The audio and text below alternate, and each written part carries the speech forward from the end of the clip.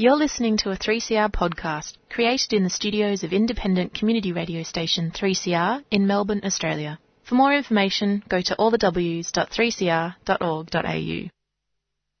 And it's welcome to another Tuesday Home Time with Jan Bartlett.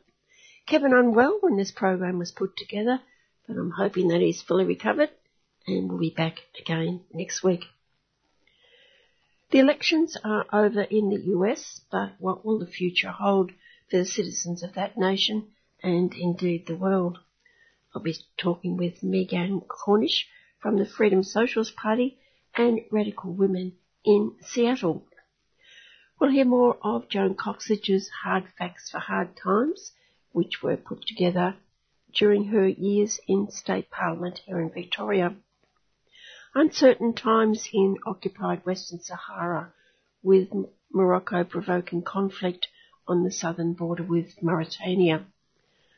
I'll be talking with Kate Lewis from the Australia Western Sahara Association.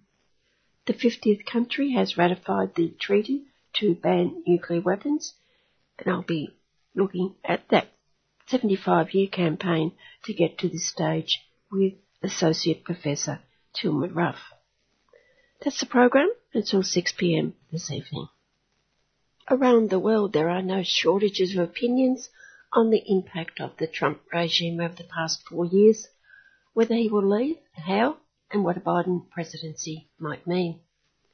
Today we hear the views and experiences of a grassroots radical activist from the Pacific Northwest of the United States, whose fight for a different America spans decades. I'm speaking with Megan Cornish, a member of Radical Women and the Freedom Socialist Party. Megan, we're going to talk about that recent past under Trump, the elections, the prospects for the future, but can we begin with a brief history of your dedicated activities, where that's taken you in your life? I became a political activist during the late 60s, anti-war movement and rise of the feminist movement and supporting the black movement. Then in the early 70s, I became a non-traditional tradeswoman, so I fought for affirmative action for women and people of color and entry into those jobs that were well paid and almost all white men. And I became a socialist in the very early 70s and have been a socialist feminist activist for the duration. What does a socialist feminist mean for you? You know, if you fight for equal rights for women, that has to mean all women, which means you're fighting for racial equality as well as for equal rights for women. We believe in Radical Women and Freedom Socialist Party, both of which I'm a member of, that socialist feminism means that the people at the bottom are the ones who are the most dynamic and provide the most leadership in all the movements. And, of course, we're seeing this today more than ever. How successful do you believe you've been over the years to achieve your aims? Well, of course, we believe in socialist revolution, and that hasn't happened yet. But I think that the perspective for it is better today than I've seen in my lifetime, including the movement of the 60s, because, you know, there are just so many people who are mobilized to fight for the human rights and for climate survival. And more we see that the capitalist system is just, it's in serious decline. And I think more and more people are seeing that if we don't go to a new game, there's no other answer than going to a new game. Can we focus on the year or so leading up to the election early this month? What do you believe the presidency of Trump has meant for, well, perhaps we start with racism and his support for the alt-right and police violence. How do you believe he's impacted on those areas? Well, he's certainly had a horrible effect, not just in the U.S., but around the world, between his open racism, both nationally and internationally, and his overt support to and endorsing of the far right. People pretty much agree that the far right has become mainstream Republican virtually. You know, calling in federal troops against protesters, all these things, and his severely xenophobic policies have been extremely harmful and corrosive, you know, to society in general. No question, he was a bad deal. How on earth this man could have got to the position he had? You know, one thing to realize is how undemocratic the system is in the United States. Americans go on and on about protecting our democracy and so on. Well, we don't have a democracy. Trump lost the popular vote last time in 2016. And because we don't have direct election of the president, he had the electoral college votes to be the president. I don't know if that answered your question entirely. Looking at racial justice protests, there's been a lot in recent times in the northwest of the United States. Have you and your groups been involved in these protests? Oh, yes, very much so.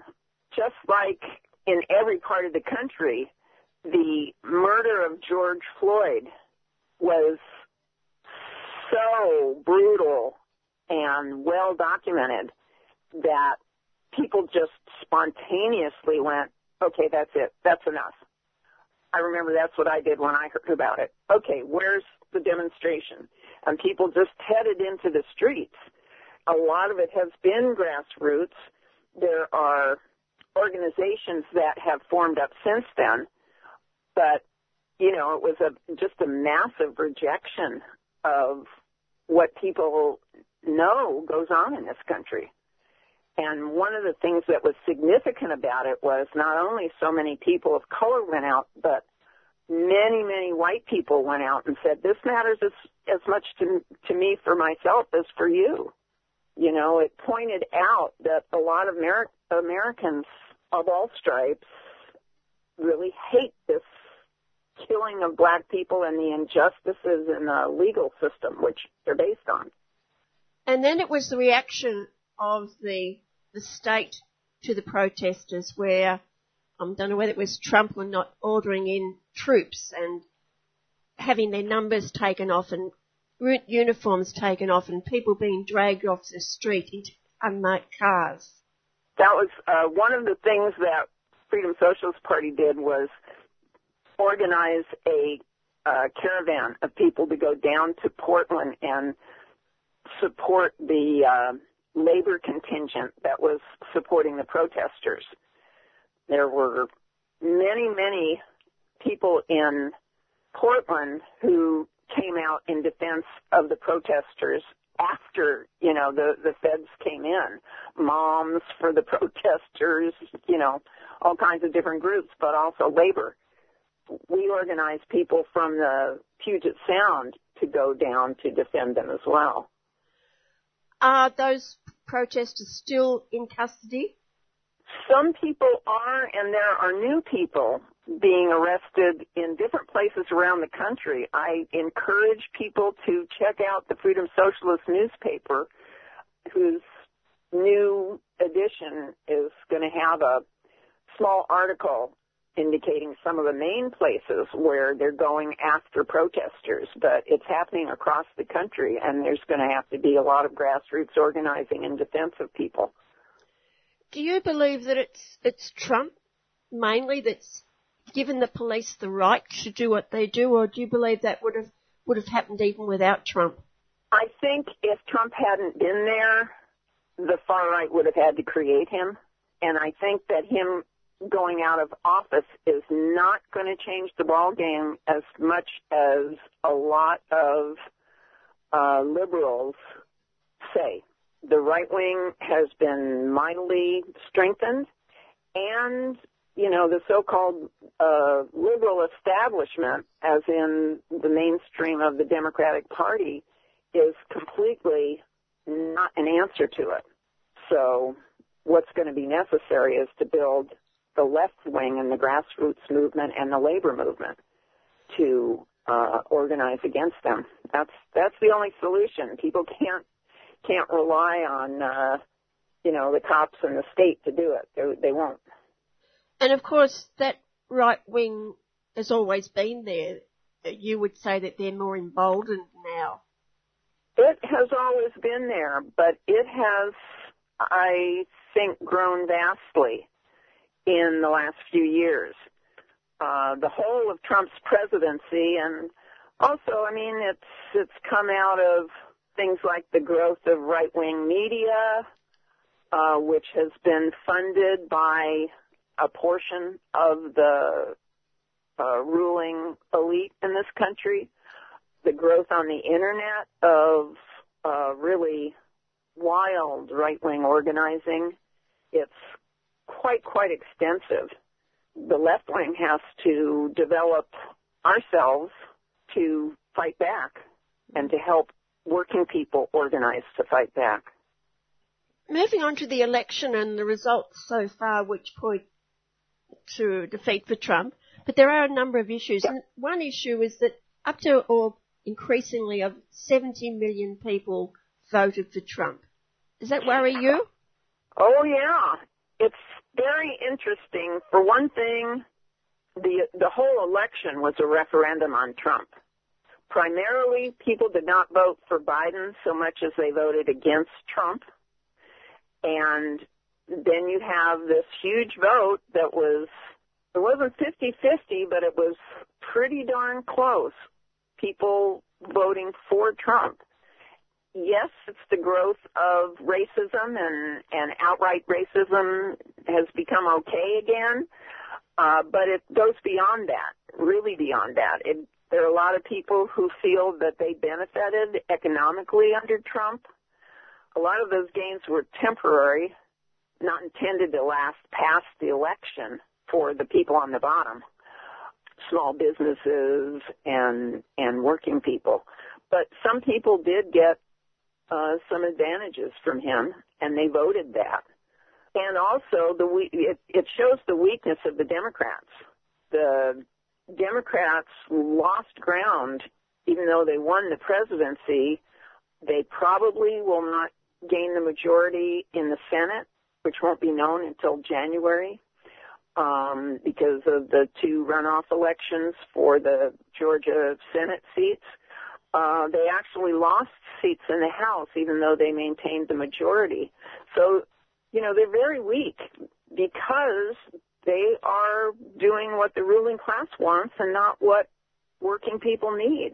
It's a real huge disconnect because the reason they won was because of massive grassroots organizing by progressives, and yet the person who's been elected does not stand for the things that those people want, by and large.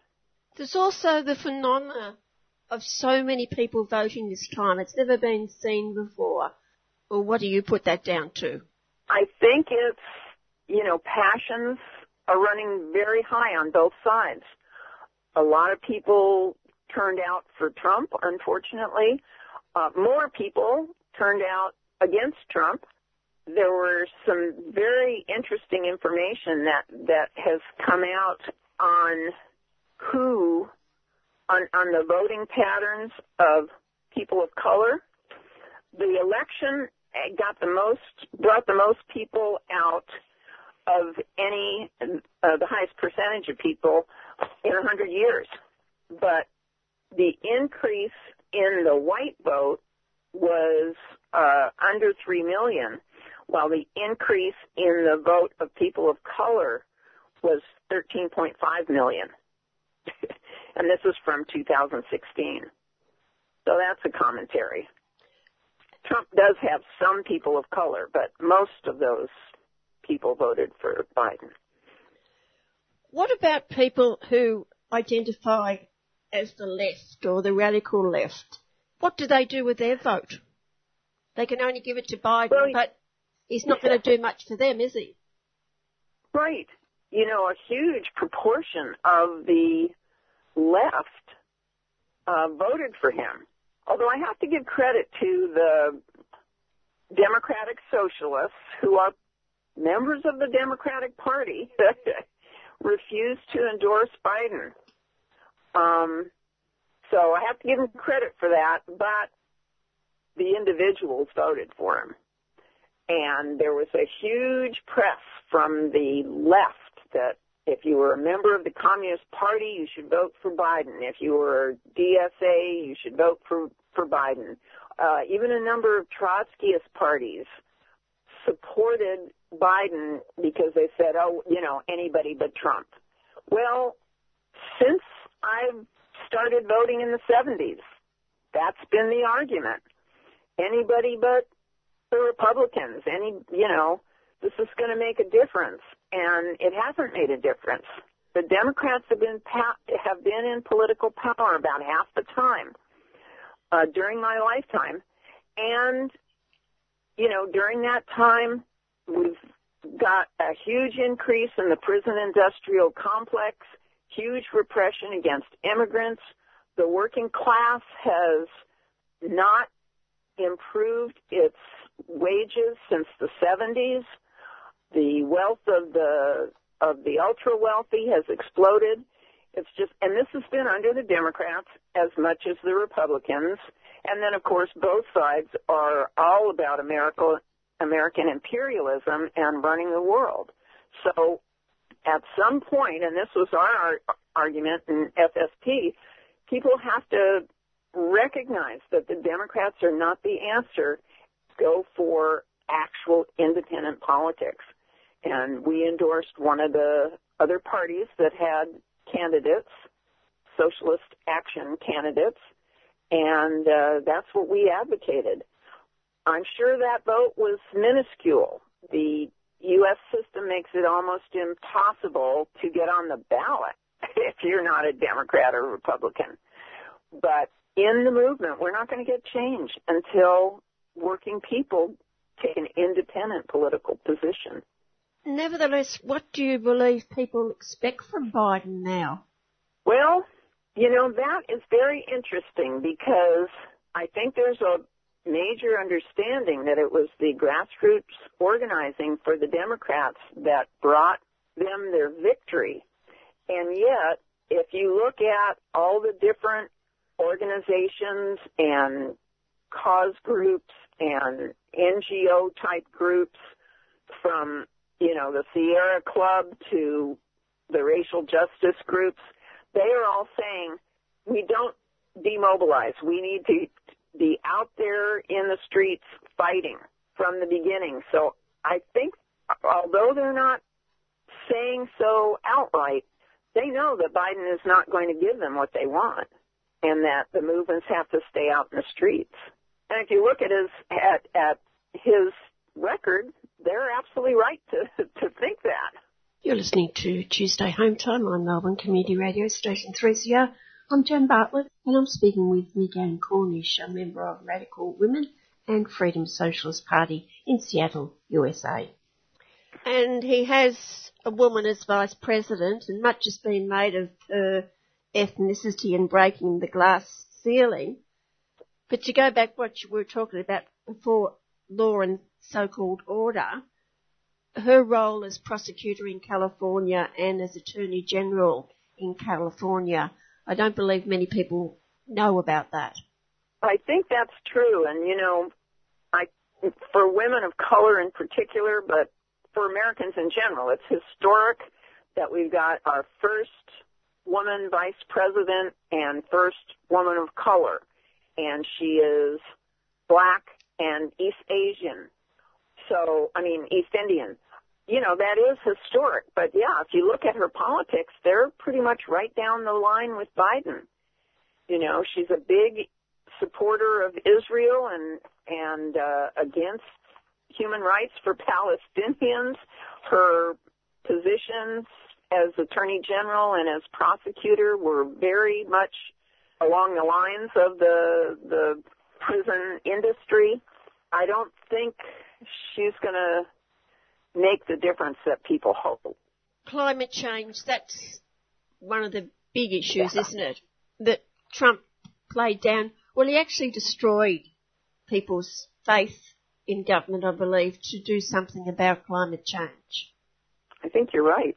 And, of course, he did a huge amount of damage from basically undoing the Endangered Species Act to not only outright firing scientists in government and trying to keep the agencies that respond to climate change from doing so, he also did things like telling agencies they couldn't look at future climate change problems.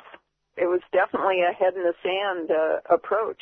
But it's pretty clear since Biden, was Obama's vice president, that there's still not going to be real change on climate change.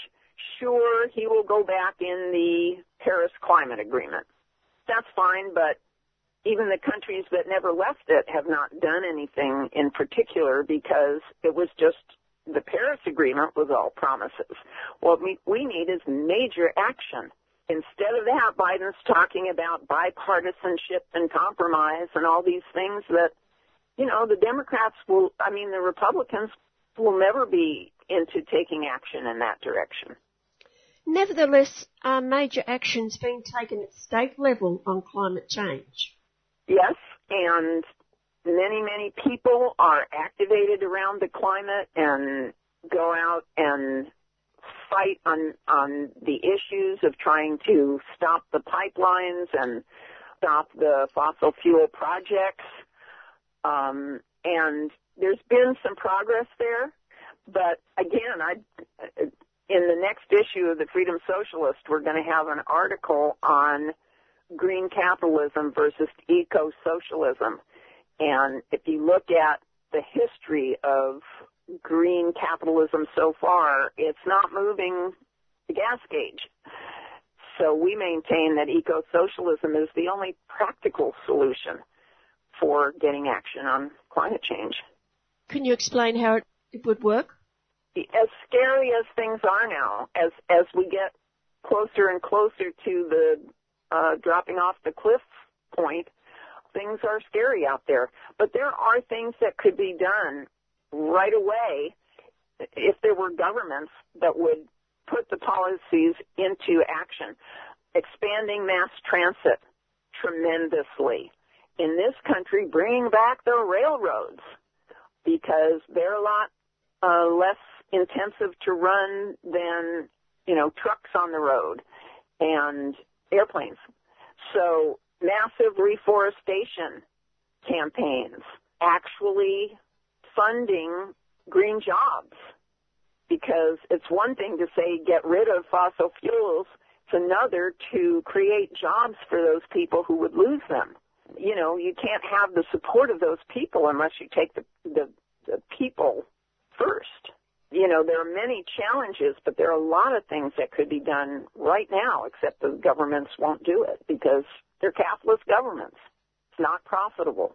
It needs a major education, doesn't it? Because people aren't aware of what is possible because they're so indoctrinated with the system as it is. Right. There are even pundits now who are saying, it's all over, we're done, give up. Well, yeah, I'm sure the fat cats who are getting rich off of killing the earth want us to think that, but no, it's not over. And people can make a difference, but they have to have the freedom to do so. Well, the big challenge apart from climate change is the pandemic, which is raging in the US and many other countries. How is it impacting in your area, and how are people coping with it or dealing with it? That is huge, too, and, that was like Biden's one thing he was running on, that Trump had botched the pandemic. So we'll see what he does, but the main thing that I think people everywhere are suffering is from the economic collapse that has been caused by people not being able to go to work, or whole industries get sick and their workers leave to go home and recover. Unemployment is sky high. Our government has not done anything since the initial pittance that went out to help people in the first couple of months of the pandemic. I don't know how much is going to change about that, because you need acts of Congress to pass the money in terms of aid for working people that would be needed. And I don't see that coming from a Biden administration or the houses of Congress we have now. You know, the hospitals here and across the country are filling up. So there may well be a huge crisis of not enough hospital beds for the people who need them. Is it true that people have to pay for the test or not? I think that varies from place to place. In the last couple of months, we finally got a system set up here where there is testing that is free if you don't have insurance. But in this country, it's an entirely private medical system, right? So we've got the worst health care in the so-called developed world. I just got a test the other day, which will be billed to my insurance, but I believe the people who didn't have insurance could still go and get it for free. But in a lot of parts of the country, I do not think that's true. And if people have to stay home from work, there's no support for them to do that. And surely that would encourage or mean that people have to go to work, because otherwise there's no food on the table. That is right.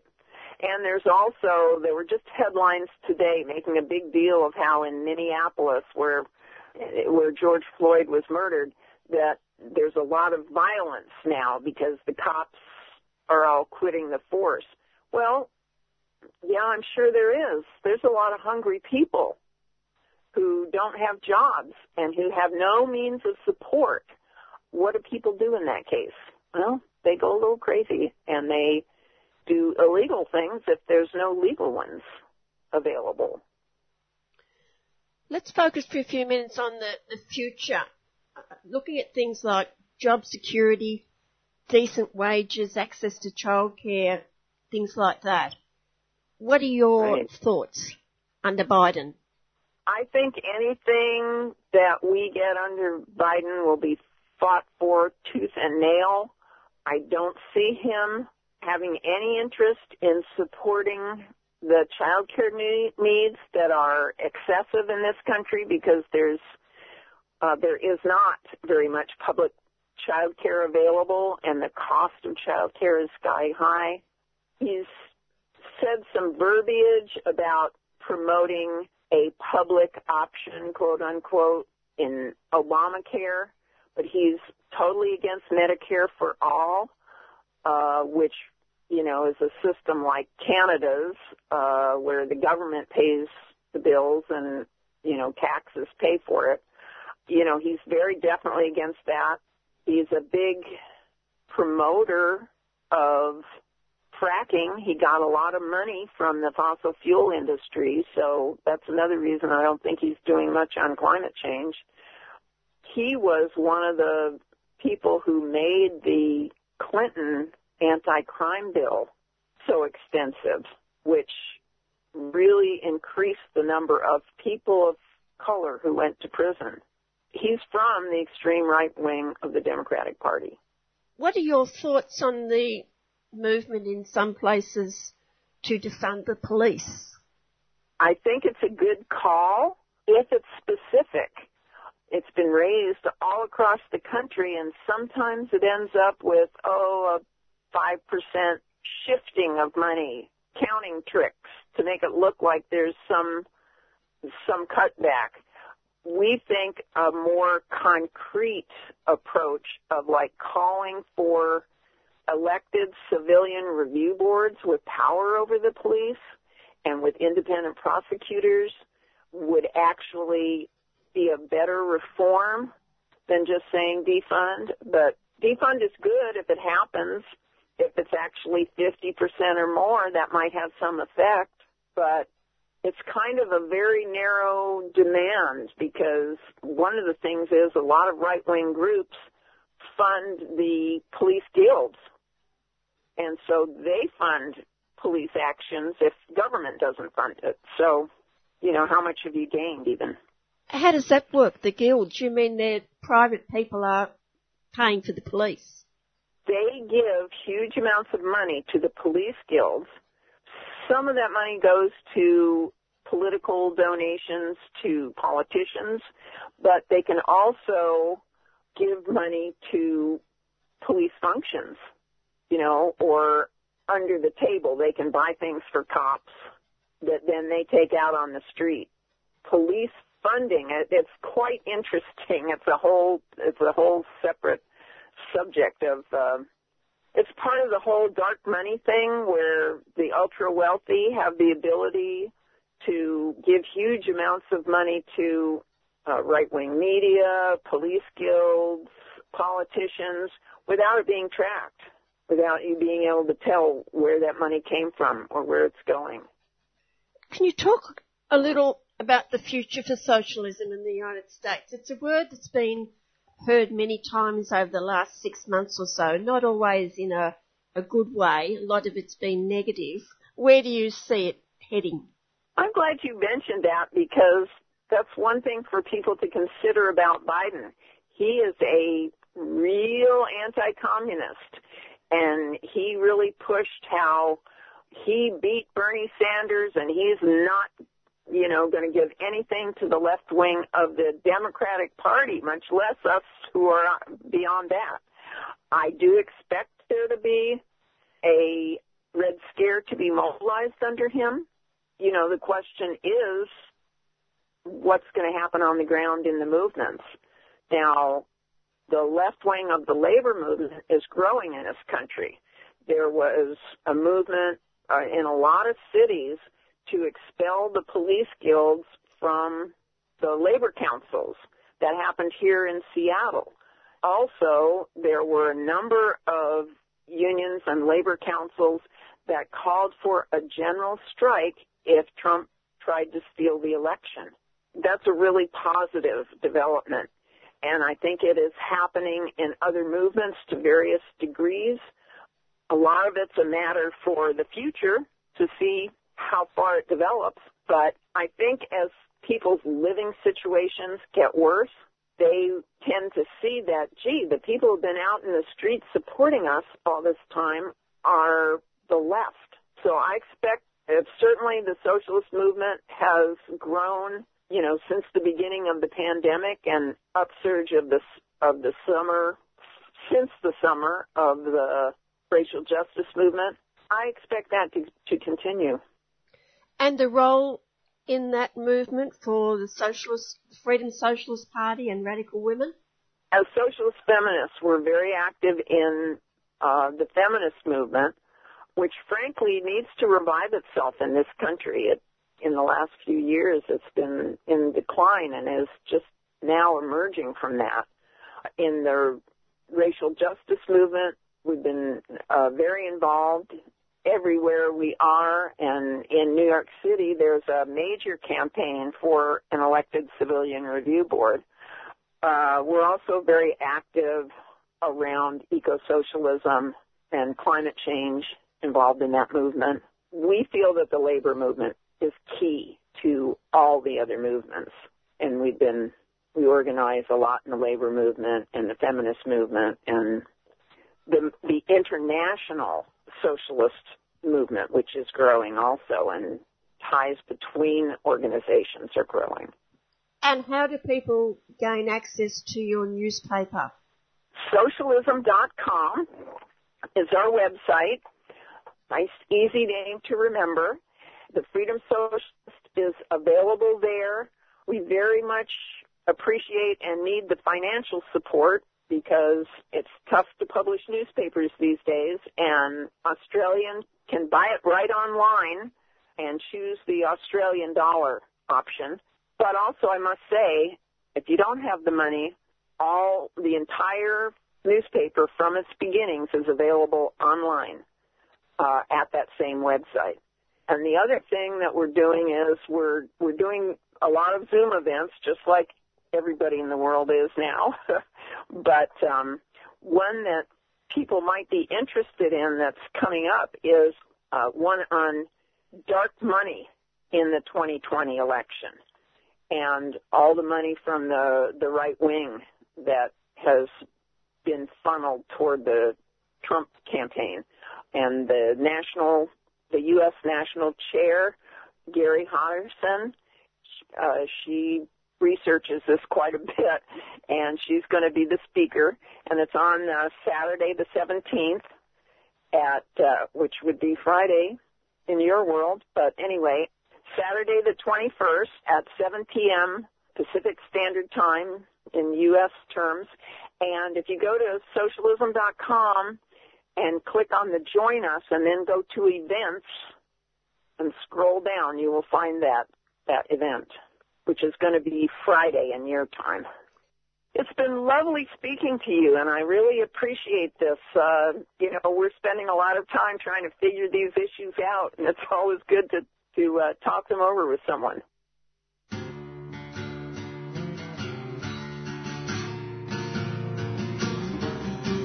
Three CR Community Radio, 855 AM.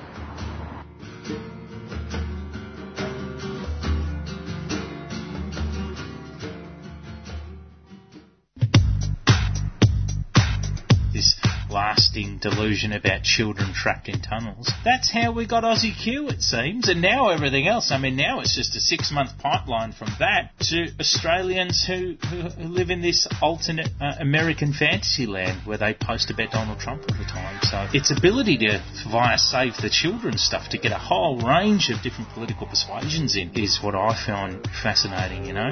I talk a lot in the Aussie Q videos about how your auntie, she might not be that far right-wing now, but she might be quite left. She might just be a spiritual hippie type. But there's this broad appeal to things like Save the Children and Great Awakenings. There's almost a hippie-like quality to it, particularly when you tone down the whole MAGA element of traditional Q. And it's getting people in there. But Q is not just a conspiracy theory, is it? It is this conspiracy theory that is meant to drag you right after a few months. So your auntie's going to be talking about Make Australia Great Again in 6 months if she isn't right now. You're listening to Radical Radio 3CR.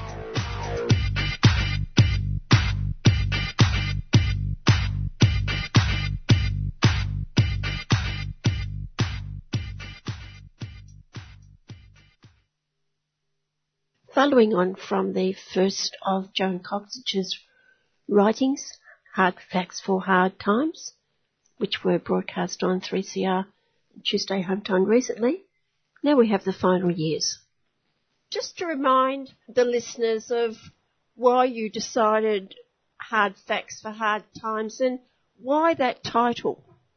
Today's program really is a continuation of a talk I had with you, Jan, a couple of weeks ago, and I talked about these newsletters that I called Hard Facts for Hard Times quite deliberately. And I wrote and distributed from 1980 to 1995, just a year after I was elected to Parliament in 1979, because it gave me the resources to be able to do it. And they were small to begin with, but they grew like topsy. And what I was keen to do was discuss important issues of the day, not the sort of sanitised crap you get in the mainstream. The difficult topics, and they really were rather difficult, they were peppered with tiny cartoons to lighten it up, really going through all the issues, and they were hard facts. And I researched my material and made sure I got them right, because I knew I'd get hit over the head if I didn't. And unfortunately, since then, nothing's changed. In fact, I think the situation's got worse, the media's got a lot worse. So what I'm doing today is I'm picking it up halfway through, and I'm starting with newsletter number 14, which I wrote in February 1987. Now, I called that one Murdoch Inc., and I focused on his power and his malignant influence on the entire world, including the miners' strike at his plant in Wapping in London. And back then he was still an Australian citizen, but he was a new species altogether. And even back then, politicians were scared of him, and when he clicked his fingers, they jumped. Next newsletter, 15, was in November 1987, and that one was, I called it The Mob Moves In, and I detailed gangster capitalists challenging any pretense that capitalism is a benign economic structure for providing goods and services to ordinary people. And it goes without saying that hard times are not due to some freak of nature, but come about as a direct result of the chaotic nature of the economic system itself. And I gave Bob Hawke a bit of a run and also mentioned the militarisation of the Asia Pacific, which is our neck of the woods, and how Uncle Sam quickly put an end to the euphoria when the Whitlam government was elected by a series of moves which destabilised it and finally put it out of office. And all of that is very well documented. Next newsletter, number 16, came out in April 1988. Again, I raised the destructive role of Hawke and Kelty in further buggering up the ALP and trade unions, and managed to lose the support of the traditional people, the working class people. And I spent some space attacking the rush to privatisation. In the US, they said George Washington couldn't tell a lie, Richard Nixon couldn't tell the truth, and Ronald Reagan couldn't tell the difference. The next newsletter, 17, was 1988. And I called that one, or gave it the heading, The New Barbarians, and how reactionary politics is gaining ground in so-called advanced capitalist countries. Mentioned in some detail the Iran-Contragate scandal and how Reagan got elected on the back of it on a total lie. And I quoted from Barbara Honecker. Now, she was a former White House aide who I met in Washington, D.C. back sometime earlier in the 80s, and told me that she'd attended a meeting in 1981, and present were Ronald Reagan, George Bush, and members of the Economic Advisory Board. And as well as that, or as well as them, CIA head Casey, he was asked what the CIA was up to these days, and he replied, well, we're looking into our disinformation policy. Carter didn't have enough of it, but we're correcting the situation. We'll know we've succeeded when everything the public believes is wrong. It's quite a startling statement, I think that one is. Newsletter number 18 was May 1989, and that's when the Union Accord came in, which was a catastrophe for ordinary workers. Police powers, the attacks on Libya, the sellout of ALP's uranium policy, and I provided a list of tax cheats. And then, in newsletter number 19, October 1989, was when deregulation really hit its straps. And then I raised the issue of Interpol, which most people believe is an official international police force regulated by governments, but it is not. This worldwide body is a shady private outfit operating completely without control. People harmed by its activities have no protection or legal redress. In Australia, at the time I wrote this, its central bureau office was inside Canberra's Federal Police Headquarters. Newsletter number 20, May 1990. The battle for Chile. And the very fast train, well, you know what happened to that. It was sort of put forward and then hit the wall very quickly. Military madness and the expenditure, fears that Nicaragua could plunge into civil war. These are, of course, précis of a vastly more amount of material, but I'd be here all bloody afternoon if I went through all the stuff that I had in, so I've just had to pick out a few bits. I'm sure you'll appreciate that.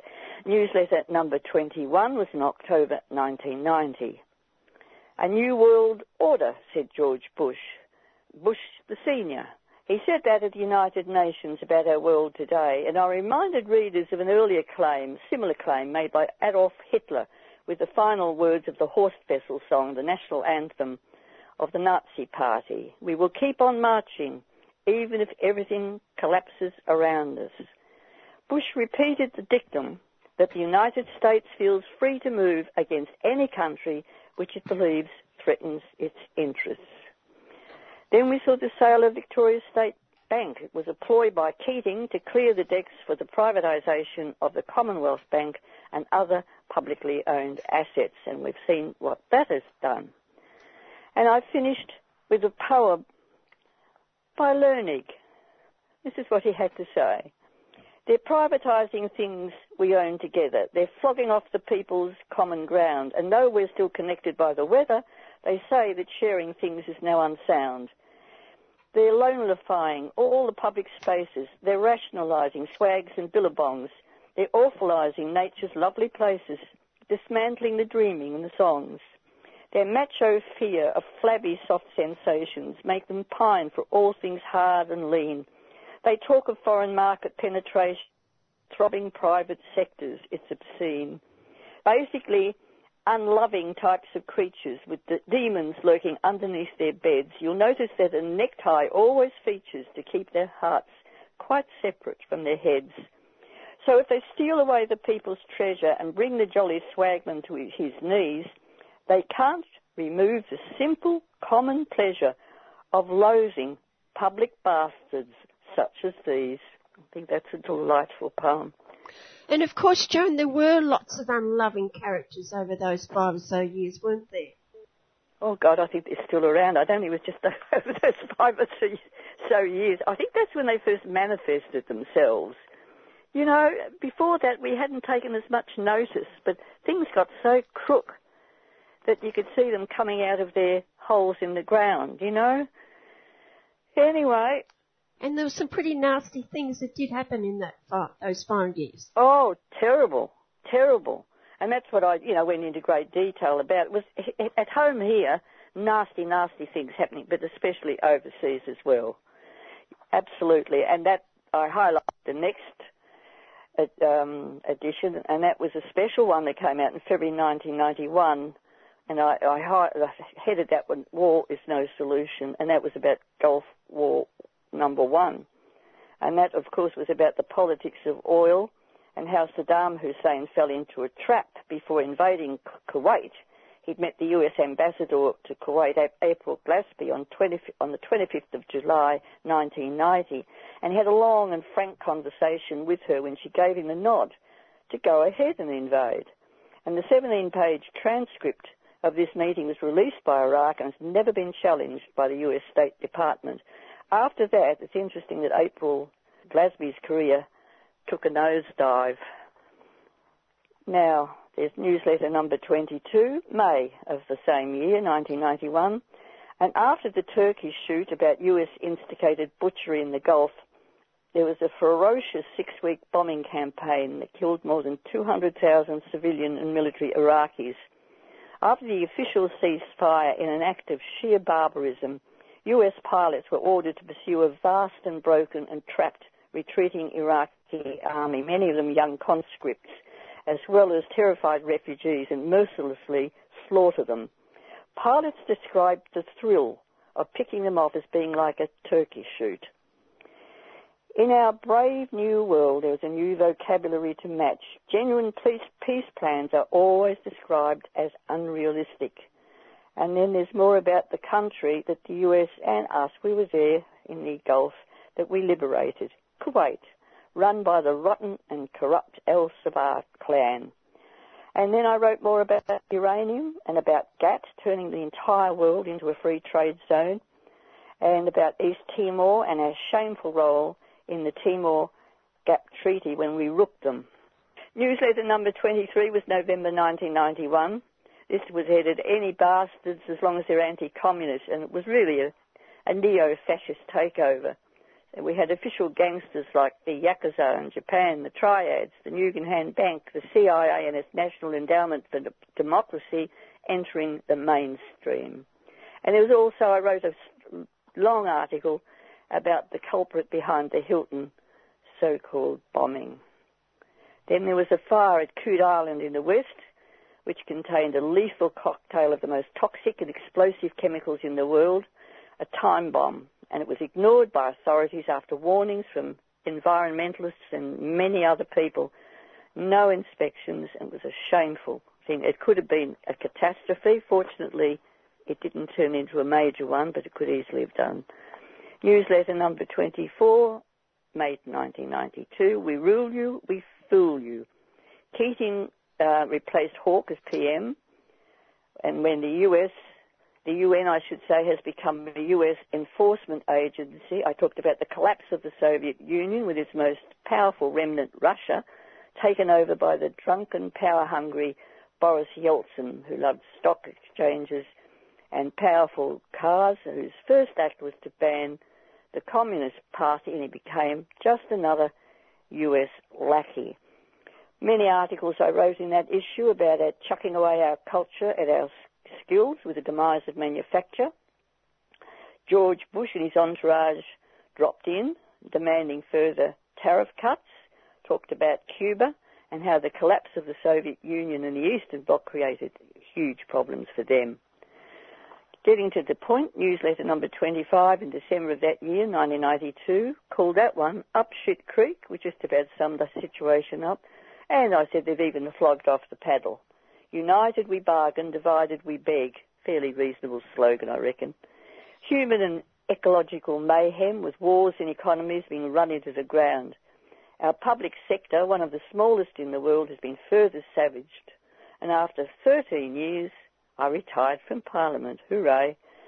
And unfortunately, that same year we had the election of Jeff Kennett, who was a total nightmare, selling and destroying anything with public in front of it. And I talked about the privatisation of telecom, and we've seen where that's taken us. Newsletter number 26, August 1993, Keeping the World on the Boil. And I raised my Cuban exhibition, which was fabulous, the plight of Palestinians. And we'll hear the final part of Hard Facts for Hard Times on the program next week with John Cossedge. You're listening to 3CR Community Radio 855 AM. Visit the 3CR website at 3cr.org.au/podcast to hear the most recent recording from each show, or 3cr.org.au/streaming to listen live.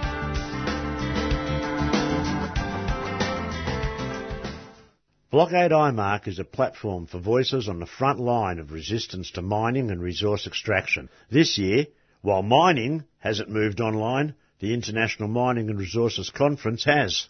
And although we can't have the same huge physical presence like we did last year, we will continue resisting this injustice and fighting for a better world. From the 22nd to the 29th of November, we're holding an online counter-conference, Beyond Mining, Protecting Land, Water and Life. To sign up for updates and check out the program for Beyond Mining, go to www.blockadeimarc.com. Blockade IMARC for Climate Justice, Sunday, November the 22nd to November the 29th. Blockade IMARC is a 3CR supporter. And it's welcome back to Kate Lewis from the Australian Western Sahara Association. Kate, once again the issue of the role of MINURSO, the UN mission for the referendum in Western Sahara. The Security Council has voted once again to extend its mandate for a further year, but again, it appears to be a paper tiger if you take its name and stated role as the whole purpose of its existence. Is it a paper tiger? Well, it's hard to say not. I mean, I think Secretary General's personal envoys who've been appointed to try and forward the peace plan have made genuine efforts to have roundtable talks to try and find, I mean, in some cases they've drawn up detailed settlement plans and all that, and gone back to the drawing board when bits were rejected and done this again. And as soon as Western Sahara agrees to it, Morocco then disagrees. Morocco's just been giving them a big runaround, really. It wants to pay lip service to the UN trying to do something about it, but what it really wants them to do is simply agree to their land grab. It's as simple as that. And so Morocco just finds different ways of subverting the peace process that the United Nations has set up, and as I say, in many cases for people with good faith, but they then run into this hurdle and they realise that they can't seem to get around, that Morocco doesn't want it, and so they go with they didn't want to have the other kind of Oh, when it goes to the Security Council, there's Chapter 6 and Chapter 7 that it can be received under.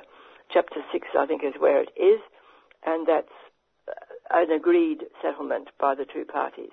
Chapter 7 is when the UN tries to enforce the decision, and Morocco's made them very frightened of wanting to do that, and they don't want to provoke conflict, so it's got them over a barrel, really. They can't find a way to do what they have agreed to do, which is to get the referendum going, which is the normal. There's nothing unusual about it. The only thing that's different is that it's a colony, a former colony, that Morocco now wishes to own. Every other former colony has had a process of decolonisation. Surely the UN should have a way around that. You would think so, wouldn't you? You really would. But it's pretty clear. And this particular, there have been some Secretary Generals that have made more progress than others, perhaps. But yes, you really would think that they could just say to Morocco, "Sorry, you've agreed to this. We're going to do it." But somehow they never find the courage or the, whatever it is, conviction to do it. Morocco's got a lot of, if they're not bribing with, money in some way or another, contracts or to businesses or something like that to the different countries that are in the Security Council, they are threatening. And their big threat to the European countries is that they will open the floodgates of immigration, send all these immigrants across to Spain. So that's one of the big threats. They also threaten with NATO that they won't participate in anti-terrorist policies, all kinds of things like that. In the case of Sweden, when they were poised ready to recognise the Sahrawi Republic, they threatened all those things, plus that they could not open a branch of IKEA in Morocco. Oh my God! And IKEA wanted to have their branch there. Yeah, it's a shocking business, really. But this non-action by the UN only increases a sense of frustration, doesn't it? And that's coming out now, particularly in the south. The action is in the south, but the frustration is throughout the Sahrawi populations, on both sides of the wall and abroad. Everybody is really fed up with the UN, but some of them, the ones who are living in Spain, remind us that Spain is actually the guilty party, because if Spain had in its power the task, the responsibility to hold this referendum, and they didn't do it. If they had done that in a timely manner before Morocco persuaded them to leave, all of this would be over. So, and now they won't take responsibility for that fact. So that's one of the things. That's another element in it, that Spain is definitely had a role, but the situation as it is right now, it's MINURSO that seems to be taking sides and not just dragging its feet and talking platitudes, but actually siding with Morocco and saying that this is a trade route that is being blocked.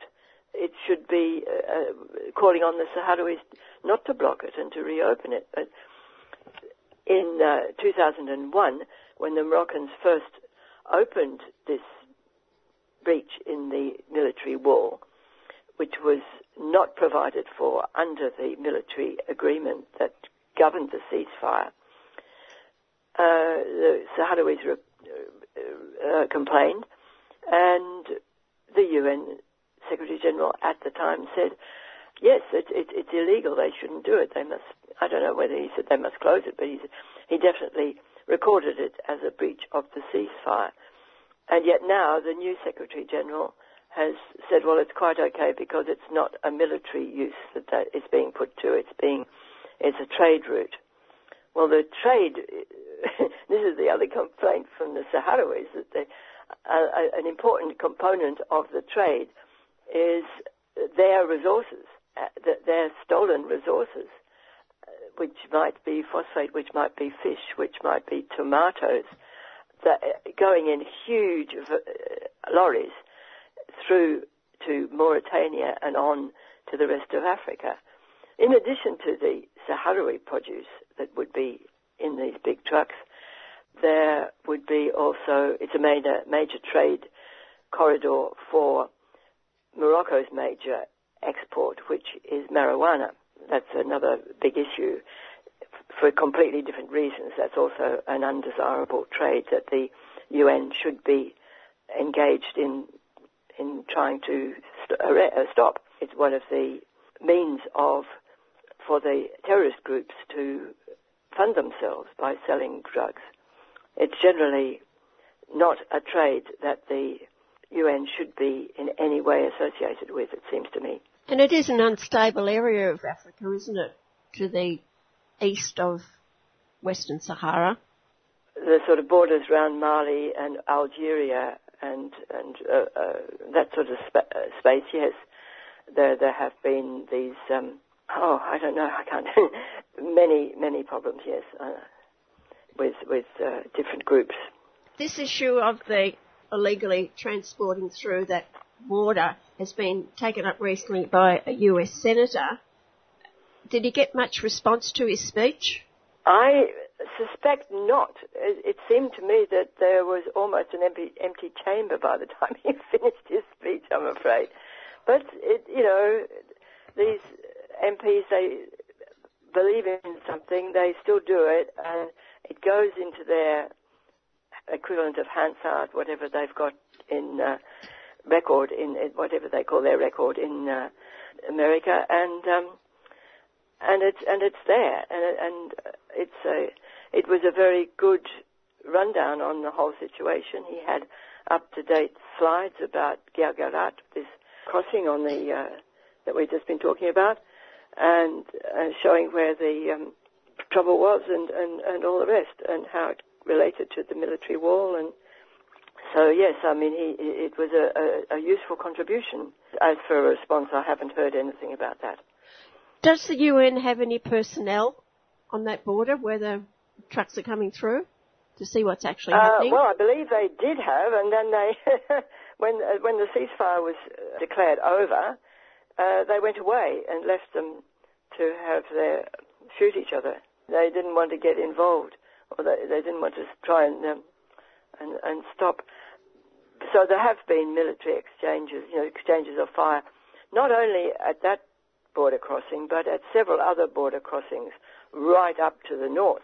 I suppose the Sahrawi army could foresee that if everybody went right down to the south, that would be a great diversion for Morocco to then try and make incursions through a northern side to take back some of what we call the liberated territory, the free zone, it's sometimes called, on the other side. The wall doesn't follow the map border of Western Sahara, but slices through and leaves chunks on the other side, which the Moroccans had no use for, and which the Sahrawis were able to hold through the whole of the 14-year war that was held.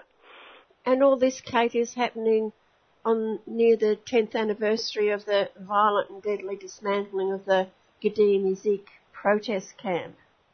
Exactly, yes, that's right. It's a poignant reminder that it's been 10 years since that happened, and the older we get, the shorter that seems. But for some of these young people who are now very motivated to take up arms and fight for their country, Gdeim Izik probably seems a long time ago.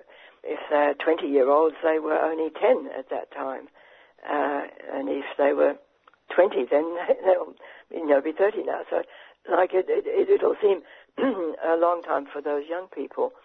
All that time, the people who were arrested, eventually tried and imprisoned on very long life sentences, 18 of them are still in prison, seeing out their 20, 30 or life imprisonment sentences. The Moroccans probably hoped to stop the protests by putting all these people in prison, but it's far too deeply held for it to be the response, due to just a couple of hotheads. Every Sahrawi who believes in their right to self-determination. And all that's happening there at the moment is happening with COVID-19. Is it under control in Western Sahara? I think they've managed to do a pretty good job, but for those interested, there's going to be a webinar on exactly that topic coming up on Wednesday at 6 p.m. our time. It's going to be really interesting because we'll be hearing again from our Sahrawi visitor of last year, Tekba Salah Ahmed, who works in the health department. So she has been following very closely or even instrumental in trying to set up systems which will contain any outbreaks and protect the population, because they are very aware that the health of really all of the refugees is so compromised that they would be very vulnerable indeed to an outbreak. There have been one or two cases, but they've all been taken to the National Hospital at the area called Rabuni, which is like the Canberra, if you like, of the camps, and they seem to be on top of it. But this is evidence from a little while ago, so if we want to get up to date, we'll find out from them and from the country director of Oxfam Algeria. They've got a good project which also is raising funds to assist, which is to help pipe water to the camps so that people will have a ready supply of fresh water and not have to carry it in canisters from water trucks that turn up in different spots. They're going to install piped water, which will make a very big difference to them. And, it's useless to tell people to wash their hands all the time if there's no water. I suppose they could use sanitizer, but the idea was that it would help with implementing a safe COVID regime in the camps. To contribute to that? Yes, and to contribute to that, there is an appeal Facebook page, I think, which is Western Sahara Down Under. That's the name of our ORSA Facebook page. The posters advertising the webinar will be there, as well as hopefully the appeal. Okay, Kate, well, the Nobel Peace Prize for 2020 was awarded to the UN World Food Programme, and that's at least one organisation with the UN that's doing a fantastic job and has been doing that for many, many years. Exactly. I mean, they've been in exile now for 45 years, and I think that Morocco has often wanted to just starve them out in the desert and hope that the whole thing would fizzle out in that way. But they've not managed to do that. The food that is supplied is only barely adequate. It does keep them alive, but it doesn't keep them in good health, so that there is stunted growth among their children and stuff like that. They really do need to have programs that would improve their diet and have more fresh fruit and vegetables and meat, probably, because they just get lentils and couscous and rice, and there's 5 commodities: rice, oil, barley. They also make couscous from barley, lentils. From the European food program gives them 1 tin of sardines a month or something like that.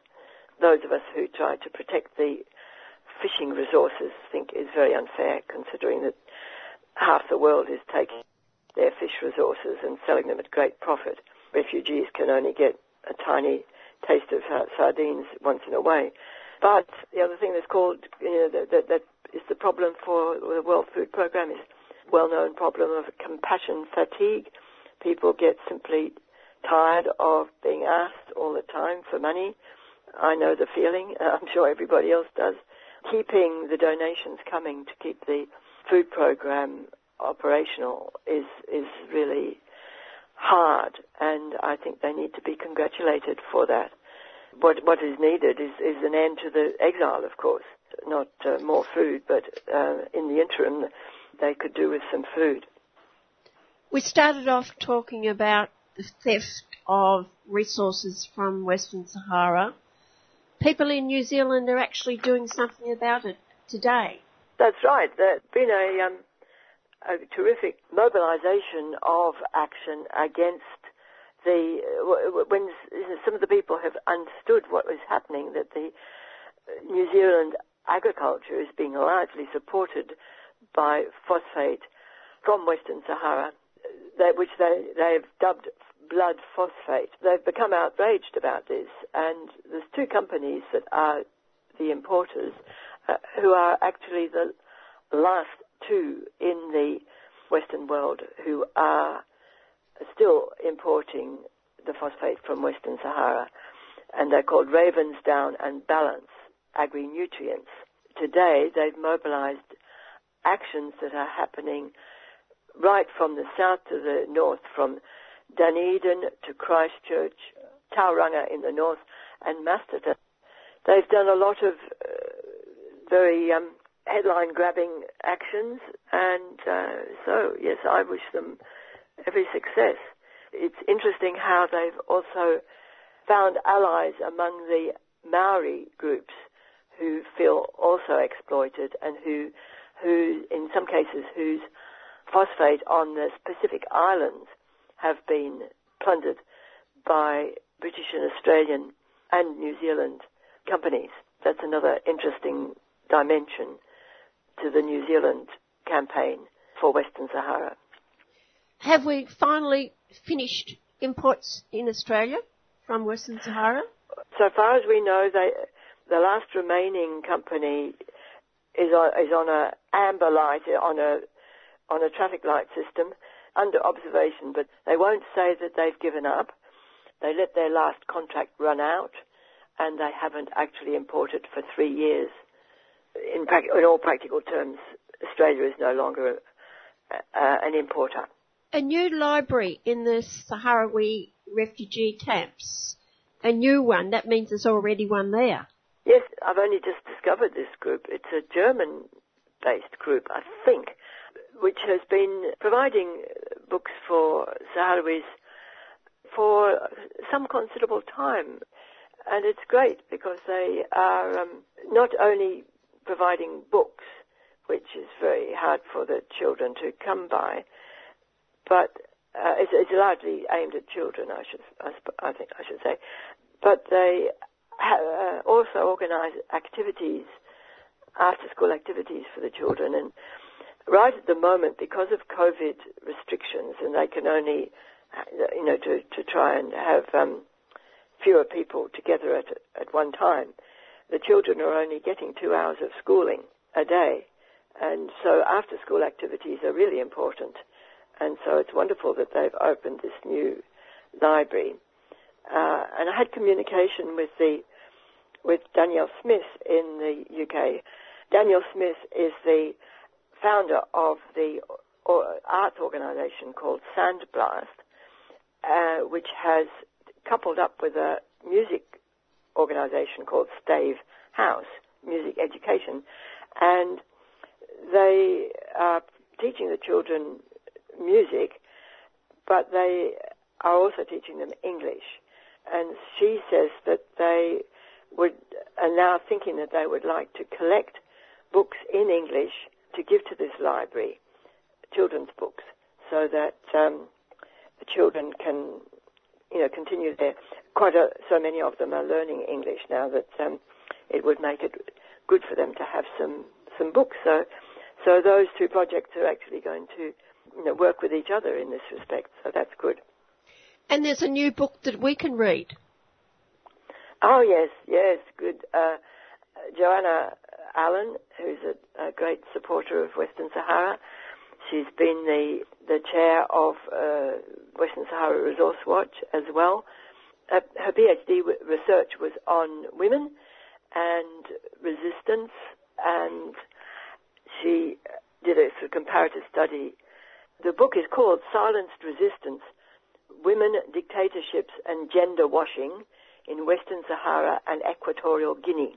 Joanna had a very exciting time when she wanted to attend a women's conference that was being held in El Ayoun, and she and another person went.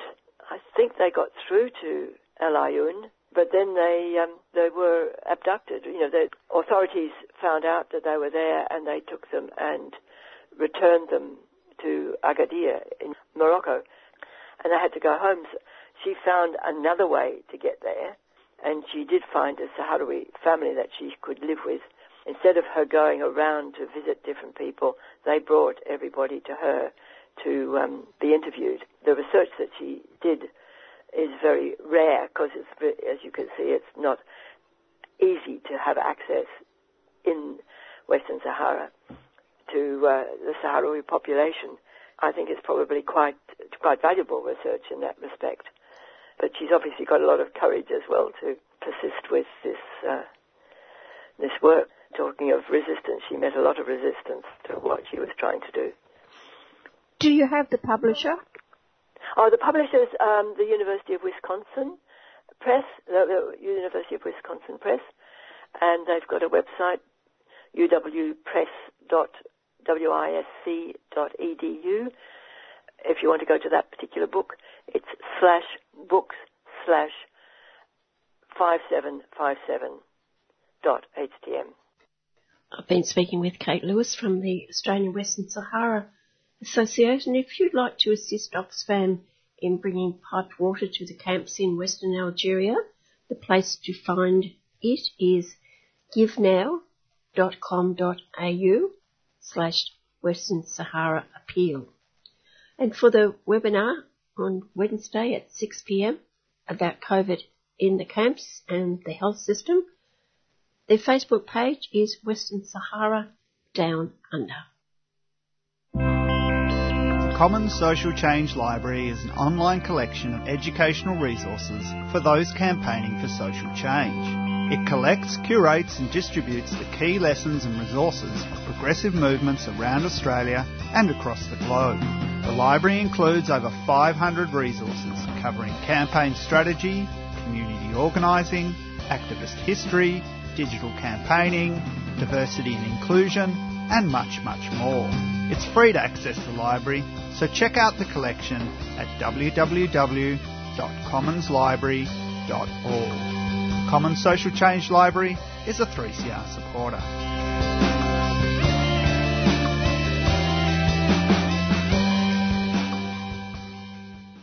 You're listening to 3CR 855 AM, the voice of the community.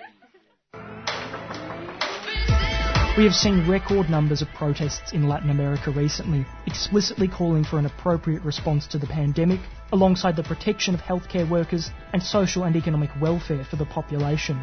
Ecuador, Brazil, Bolivia and Chile have all grown increasingly feeble in their justifications for both a lack of action against coronavirus as well as their increasingly authoritarian behaviour.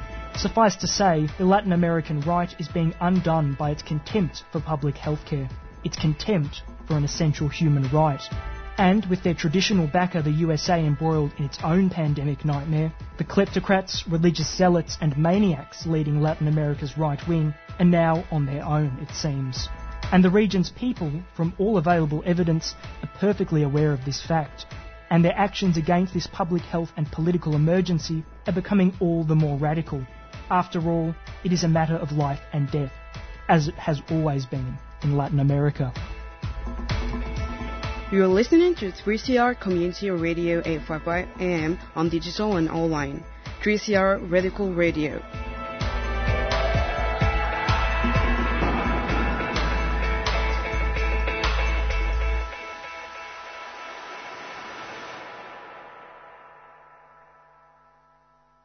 In late October 2020, an international treaty banning nuclear weapons was ratified by the 50th country, Honduras, allowing the historic, though described as essentially symbolic text, to enter into force after 90 days.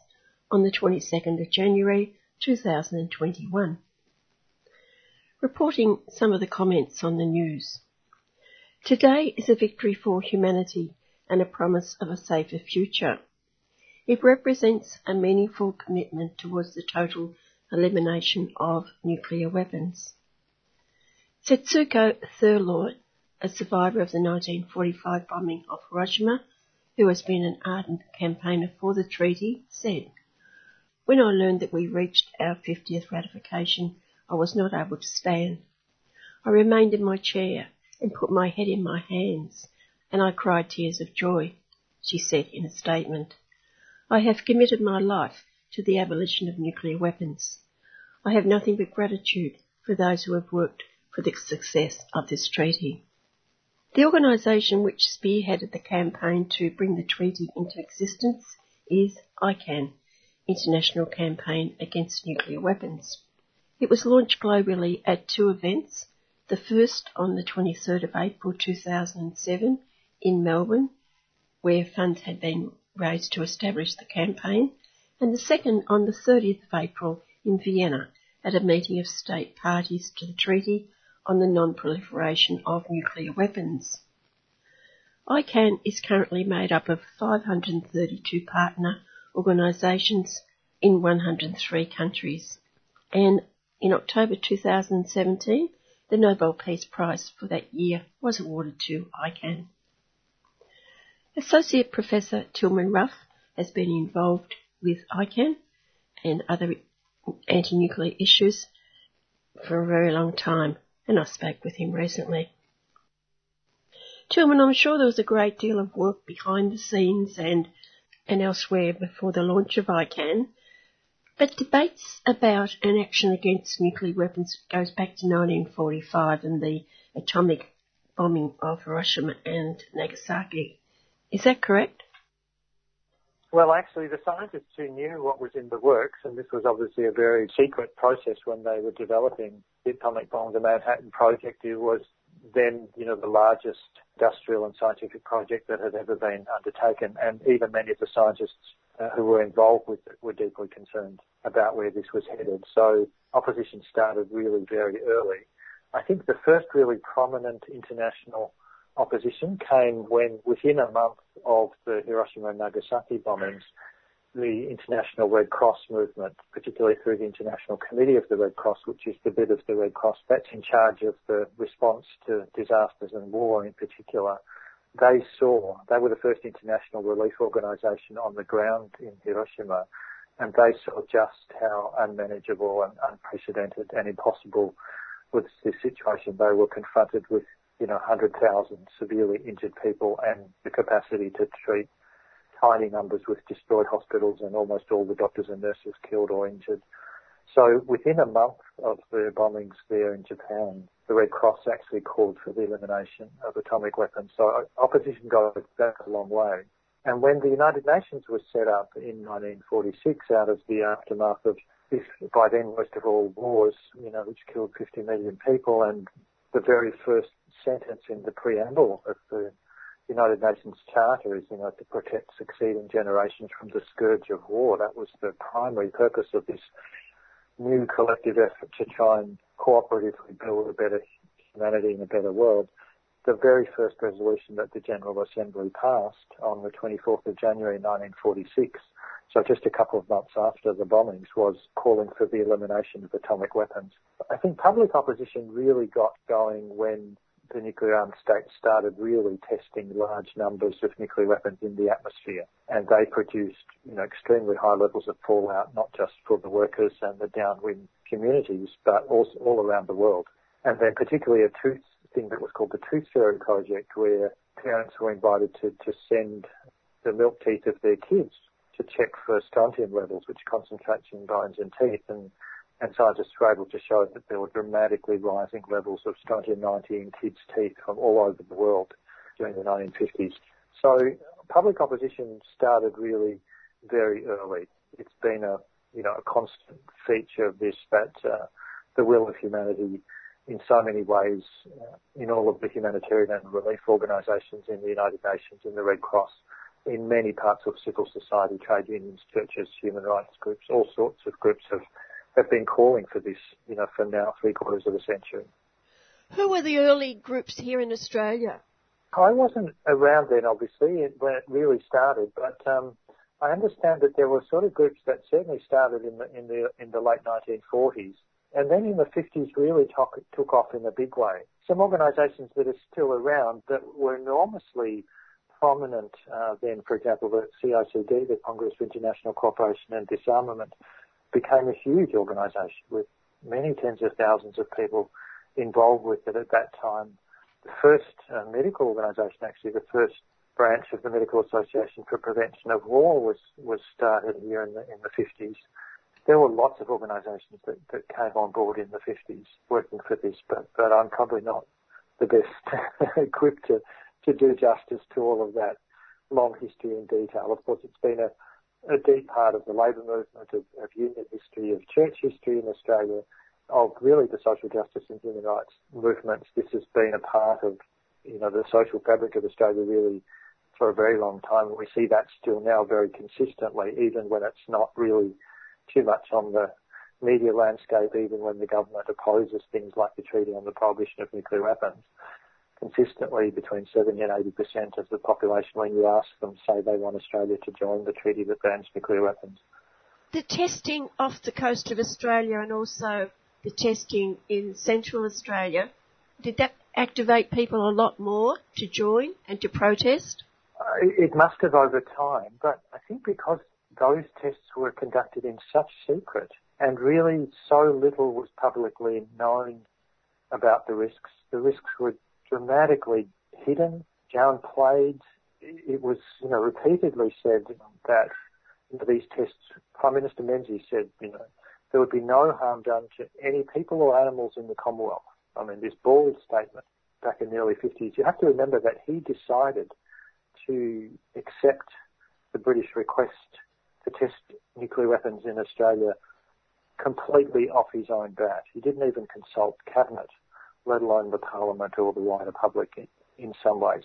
And the Atomic Weapons Test Safety Committee that had the job of managing the public safety as best it could, at least, making sure that the wind wasn't blowing directly towards population centres when they let off tests, and at least to have some basic monitoring program around the country to actually be able to know where the fallout went. That was headed by Sir Ernest Tiddington, who was, a nuclear warrior till his dying day, had actually witnessed, in fact it was he that pushed the trigger on the Trinity test, the first time a nuclear weapon had ever been exploded, the plutonium bomb that was tested in July 46, just before that same kind of bomb was used in Nagasaki. He did that. His interest was in the weapons development. He had no interest in public health and safety, in which he was not expert at all either. And the Royal Commission that was later organised in the 1980s, a remarkable body of work led by Diamond Jim McClelland, a really, truly landmark in Australian sort of public accountability and investigation, was absolutely scathing about Tiddington's role and the negligence, the failure to protect the public of the Atomic Weapons Test Safety Committee. But the whole of government was very much a British enterprise. Australians did the dirtiest and the most dangerous work. 16,000 young Australians worked on that program, had, deeply traumatic experiences. Many of them later were shown very clearly to have higher rates of cancer as a result of that work. The Indigenous people in the surrounding area were barely counted among the flora and fauna then, and were totally put in harm and left in harm's way. And the major program actually that is the cause of most of the residual contamination that's still present in South Australia, that will be for hundreds of thousands of years, millions of years still, is mainly not from the actual 12 nuclear bombs that were let off at Montebello, at Maralinga and Emu Field in South Australia, but from what were called minor trials. So these were not nuclear explosions themselves, but where different parts of the bomb, different components of a bomb were assembled to test them, and a lot of them were what were called one-point safety tests. So these were tests where a bomb was subjected to a fire or dropped from an aircraft or some other insult to it to make sure it didn't explode when it wasn't supposed to. And these dispersed large amounts of plutonium and uranium and other chemicals that were in the bomb very widely, and there were 600 of these that went on until 1963, and no Australian was ever present at any of these. And in fact, the extent of the contamination was really not understood until the Royal Commission and then the Australian Radiation Laboratory actually did some studies that showed how severe and extensive the remaining contamination was. You know, the Olympic Games were held in Melbourne in 1956, right in the middle of this testing program, when Melbourne was actually mildly radioactive at the time from some fallout that had come our way just shortly beforehand. And this was basically just completely under the carpet. You know, this was managed very carefully from the government level, basically in the interests of the British weapons development program and not in the interests of the Australian public. So I think while there were some scientists that really were very concerned about this, a guy called Marston in South Australia, probably the most prominent among them, and obviously this caused great distress and dismay amongst Aboriginal people in northern South Australia, Northern Territory, adjacent parts of West Australia. I think for the wider public, a lot of the awful reality of this program and how it impacted on all of us, and basically all of Australia with the exception of the little southwest corner at the bottom of South Australia, the whole rest of the continent got dusted with fallout, and all of us, every single one of us, carries in our bones, in our teeth, in every cell in our body, carries radioactive material from those tests. I think at the time there was a lot of cover-up and secrecy and deliberate, falsely reassuring the public that these tests didn't have adverse health implications, which of course now we know that they did. Was it then more the Pacific tests that brought people out? I think the movement against testing really grew, and that was the sort of the wedge, the sharp point at which most people, the largest number of people, got involved against nuclear weapons because it was the most visible expression of this developing nuclear capacity and the arms race that was going on, and it was causing such obvious, by then, health risks, immediately to everybody. But the French testing program in the Pacific really galvanised people in a way that previous testing programs hadn't. And I think the fact that the French continued it for so long, and in fact didn't stop until 1996, underground testing, were one of the last countries with China to join the Non-Proliferation Treaty. Only in 1992 did they join. The treaty was entered into force in 1970. So the French really held out, and basically they did this last flurry of tests in 1995, basically to try and be in a position to be able to develop all of the laboratory-based and computer-based processes to be able to develop new nuclear weapons without having to blow them up to see if they worked. So they wanted to be in a position to do that. So unfortunately for the nuclear-armed states, the bigger ones, they really stopped testing basically when they didn't need to blow bombs up to make sure that they worked anymore. So unfortunately, even though testing was initially hoped that if you stop testing it would actually really curtail nuclear weapons development and proliferation, unfortunately that's no longer the case. Of course, it's still, some new sophisticated types of weapons still probably require some testing, but basically now nuclear weapons can be produced and developed without needing to blow them up. Of course, it's important that immediate hazard of the fallout generated by tests is no longer with us, but of course the legacy of contamination will be with us basically till the end of time. By the time the French program was continuing in the 90s, every politician within Australia, whatever their political stripes, even the most extreme conservatives and people that had never said peep about any nuclear issue before, were falling over themselves to be seen to be critical of the French program by that time. How important do you believe the health professionals worldwide have been in keeping this campaign going all those years? I think scientists and doctors and health professionals in general have played a really important role. Of course, lots of people have, and I think, the most important message is that this is an issue for everybody, and people have made and can make contributions from absolutely any discipline, expertise, background, whatever it is. But I think the scientific and medical evidence about what the weapons actually do and what radiation means for people, what the danger is, the fact that if nuclear weapons are used, there's no effective response possible in any humanitarian sense to help and treat the survivors and victims. So we haven't got any means of cure. Prevention is the only option, the only reasonable approach is a really compelling sort of health argument. I think that evidence has been really important, and we've seen that many of the crucial breakthroughs that have been made, the hard-won gains, the stopping of atmospheric nuclear weapons tests, the end of the arms race, the winding back of nuclear arsenals from their peak of 70,000 in 1986 to now 13,500 roughly, that's over an 80% reduction. A lot of that, the fact that Reagan and Gorbachev, the leaders of the two largest nuclear-armed states, were convinced almost to agree to eliminate their arsenals entirely in 85 and 86. Much of that progress really has been underpinned by leaders either being subject to huge amounts of public pressure, for example, the steer into testing, informed by the scientific and medical evidence that this was contaminating young children all over the world, the evidence about nuclear winter, about the fact that even a smallish nuclear war, not involving all the big arsenals even, could cause a climate catastrophe, basically a nuclear ice age and famine that most people would die of a nuclear war not from being burnt or irradiated, but by being starved to death all over the world. That evidence was really compelling, and when leaders were able to understand that, I think particularly of Reagan and Gorbachev, but also David Lange in New Zealand, such a wonderful leader in terms of the nuclear-free position of New Zealand. He said, "You've made medical reality political reality." That's what he told the IPPNW, International Physicians for the Prevention of Nuclear War Physicians Group in New Zealand.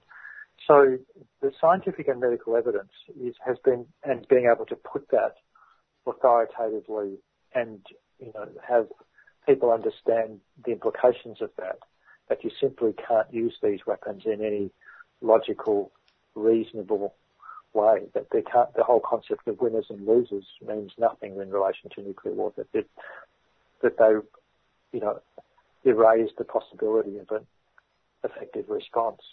Those dangers, really the comprehension of them, I think scientists and health professionals have made a huge contribution, and that's extended right up to the recent work with the Treaty on the Prohibition of Nuclear Weapons, which is firmly based in that evidence and motivated by that evidence.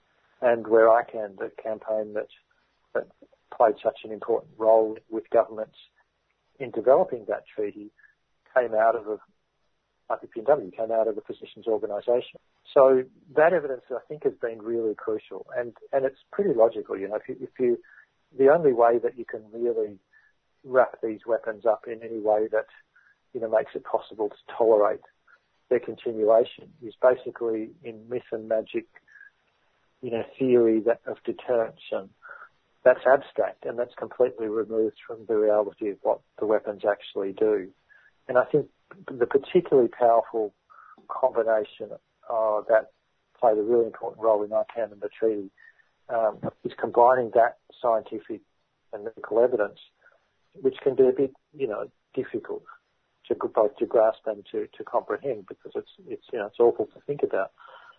But the lived experience of the survivors of the nuclear bombings in Japan, the people who've worked with nuclear weapons, the communities that have been adversely impacted by nuclear weapons testing, the people for whom nuclear weapons are not some great power chess game, but a lived daily reality of radiation and suffering and loss and ill health and displacement and fear that goes across generations and doesn't stop.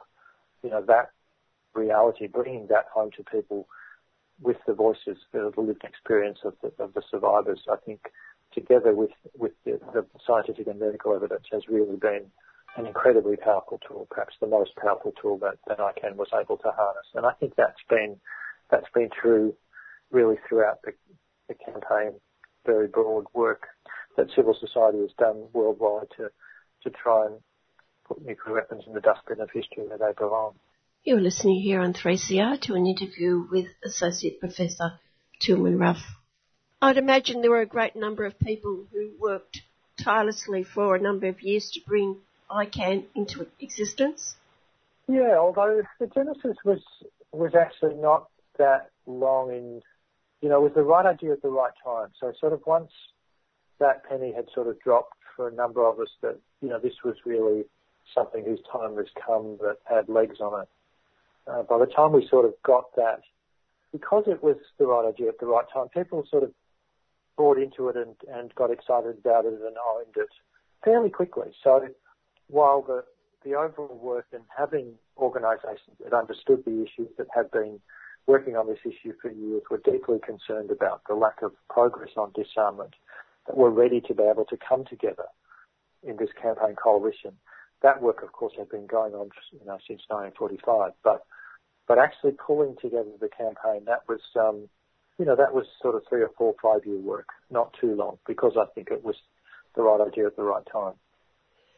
And how did it become international? It started in Australia. What was the movement worldwide? Yeah. Well, it was always envisaged as an international campaign. It was never an Australian campaign that was going to go international as an aspiration. It was always conceived and constructed and built as an international campaign that happened to start in Australia, but that was international right from the very beginning.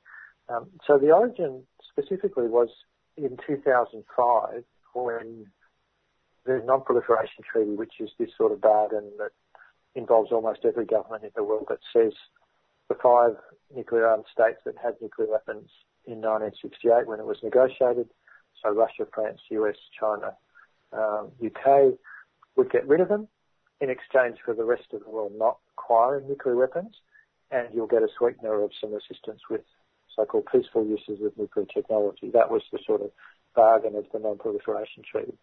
And that treaty has review conferences every 5 years where all of the nations get together and review how the treaty is going and try and progress its implementation.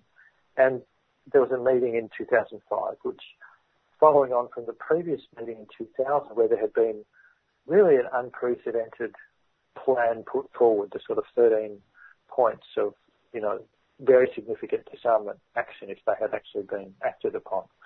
So there were a lot of expectations in 2005, and instead this meeting collapsed in complete failure. A month of hundreds of diplomats meeting at God knows what cost, it could agree absolutely nothing. So that should have been a real wake-up call. And then, a lot of us thought, well, that should galvanise something. So the World Summit was the next sort of big international thing. That was in September 2005, and that was by then the biggest international meeting of heads of state that had ever been held. And what did we see? Again, not a single line agreed on any disarmament measure. So that was really kind of, I think the penny dropped for lots of people that, hey, business as usual was absolutely stuck, not going anywhere. We need a different approach. Despair and real frustration. And at the same time, we had this extraordinary success in 1997 that with the initial leadership of Canada, joined by Austria and Norway and a couple of other sort of international stars, working together with the International Campaign to Ban Landmines, a very effective civil society campaign coalition that came together despite the opposition of the US, Russia and China, the biggest users and producers and obviously the largest and most powerful states. Despite their opposition, and that's really critical, in less than a decade was able to get a ban on landmines. And now even in the United States, which opposed the treaty, hasn't signed it, there are no producers of landmines or cluster munitions in the United States anymore. So these treaties matter, and they make a difference even in states that don't join them. So that was a real inspiration. So putting the two together, Ron McCoy, distinguished Malaysian obstetrician, and the way he put it was, I've delivered about 20,000 babies in my working life, and, part of my ongoing professional responsibility is for postnatal care for those babies is to make the world a safer place by trying to get rid of nuclear weapons. He's a wonderful man. And he actually wrote in an email that he circulated then to many people, he basically challenged us. He said, we need an international campaign to abolish nuclear weapons. He actually named it. So there was a group of us in Melbourne, largely through the Medical Association for Prevention of War and some long-standing fellow travellers, Dimity Hawkins, Dave Sweeney, Stu Wareham, Bill Williams, Fred Mendelsohn, me. We sort of talked about this, and we were really struck by the power of Ron's idea and thought, well, sounds, we can do that. We can help with that. So we put together a plan. Because we wanted it to be international, we immediately made work to make it a project of an international organisation. So International Physicians for the Prevention of Nuclear War took it on as kind of our project to kick this thing off the ground. We recruited Felicity Hill, who is our really experienced international campaigner, as our first campaign worker. She was still working in Geneva at the time. And then Bill Williams and Gisela Gardner, his wife, went to Europe and sort of workshopped this idea around lots of countries, got together with people interested in peace and disarmament. We've got this idea about a campaign. This is what we're thinking. What do you think? Are you interested? And the uniform message was, yeah, this sounds like what we need. And I did the same thing in Japan. And basically, fairly quickly, we were able to establish that, this looked like it had legs on it. And we decided on a couple of sort of key principles as to how we wanted this thing to work that have largely stood the test of time and I think have stood us in very good stead. So the first of them was this needed to be an international thing. It needed to involve young people. It needed to be focused on the medical and scientific evidence of what the weapons actually do, and its starting point was not the sort of security and political arguments about them. It was the reality of what they do. It needed to be very focused. A treaty to ban and provide for the elimination of the weapons. We're not going to engage with lots of other issues. That's going to be our focus, and it will work by not setting up a new organisation, but a very nimble and minimalist kind of campaign coalition to try and deal as many organisations to work together in a way that was very simple and not onerous. It didn't cost me money to join. You didn't have to come to meetings. All you had to do is to say you were in, supported the goal, were willing to, didn't work in any way to advocate or use violence, and agreed to, identify with the campaign. So make it really simple for people to join. And we really wanted to try and use sort of balance, sort of horror, humour, hope and humanity, basically the 4 H's. So you have to kind of understand the horror of nuclear weapons to realise that this is urgent and serious. But you need hope. We can do this. We've got the tools. We know how to do this. You need humour to sort of leaven the work, which can otherwise be a bit, daunting. And it's always about humanity. It's not about the politics of it. So I think those approaches have really stood us in good stead. It was we started that work in 2005. It was launched first at the Parliament House in Melbourne in April 2007 with Christy Weeramantry, the distinguished Sri Lankan judge who had been a judge of the International Court of Justice, Malcolm Fraser, and then we had an international launch in Vienna at a non-proliferation treaty meeting a couple of weeks later, and that's where it sort of took off. And then fairly quickly it grew. But that was it. That was the way it started. And then the wonderful conference, the UN conference in 2017.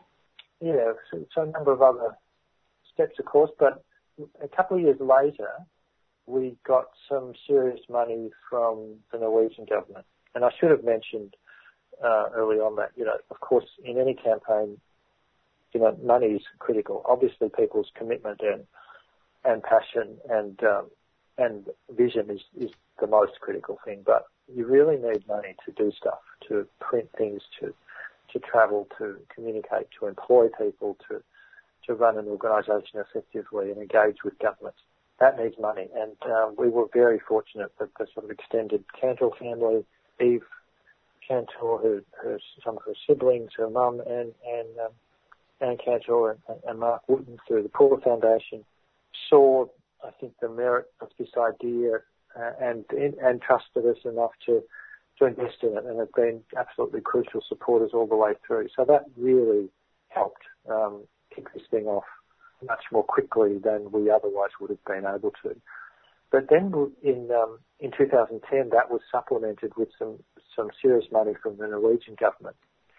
And at that point, the Norwegian government were the biggest funders from a government point of view, of support for civil society efforts. They'd been crucial in the landmines and particularly the cluster munitions ban, and had seen how well governments and civil society working well together could add value to each other. They felt that they had the idea then that, the best thing that the states without the weapons obviously can't get rid of weapons they don't own, but so what could they do? Well, the lessons of landmines and clusters was get a treaty, change the game, change the rules, build international law.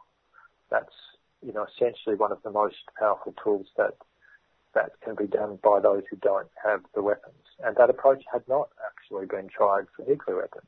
But they said we need one go-to civil society partner to work with. We can't deal with hundreds of different organisations with somewhat, different agendas and priorities. We need one go-to partner. And some key people in the Norwegian government saw this ICANN campaign and felt this potentially could be such a vehicle. So they invested in it, and we were able to then set up an office in Geneva and employ staff originally engaged on outreach in Europe and the Middle East and Africa, and then that sort of became the global campaign headquarters. And a couple of things came together around 2010, as well as the development of ICANN, to form what's become known as the Humanitarian Initiative on Nuclear Weapons, this real movement of governments and people around the world to get away from the spin about nuclear weapons and focus on the humanitarian facts of these unacceptable weapons and not let the argument just be run by nuclear-armed states. This humanitarian initiative came out of a few different elements, but crucial among them was the idea of actually getting rid of nuclear weapons, getting some new oxygen during Obama's run for presidency and then in the early part of his presidency. Short on delivery, unfortunately, but it really helped to change the politics internationally. And then the Red Cross and Red Crescent movement really picked this up in a big way in 2010. And that then led to the first ever international conference that actually discussed these impacts. Can you imagine that it was actually for the first time in 2013, the governments actually got together to focus on what these weapons actually did. That had never been the subject of a dedicated international meeting. And that went so well, was seen as so important, was attended by almost 130 governments, and that there were 2 other meetings to follow up, each with increasing number of governments at them, in Mexico and then Austria in 2014. But these were evidence-based meetings. These were not negotiating meetings. These were to review, well, what do we know about what nuclear weapons do? What do we know about the risks of their use? And what's their legal position? And at the end of those 3 conferences, I think the ground was sort of set to build the evidence base and the international consensus that these weapons are unacceptable and we need to do something.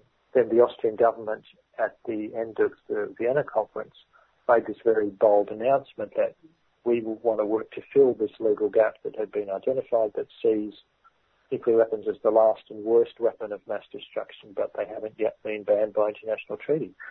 We've done that for biological and chemical weapons. How come we haven't done it for nuclear weapons? We'll work to fill that gap. Anybody, government, civil society, who want to help us, we're open for business. It was a very wonderful statement, and pretty quickly they got 127 governments on board.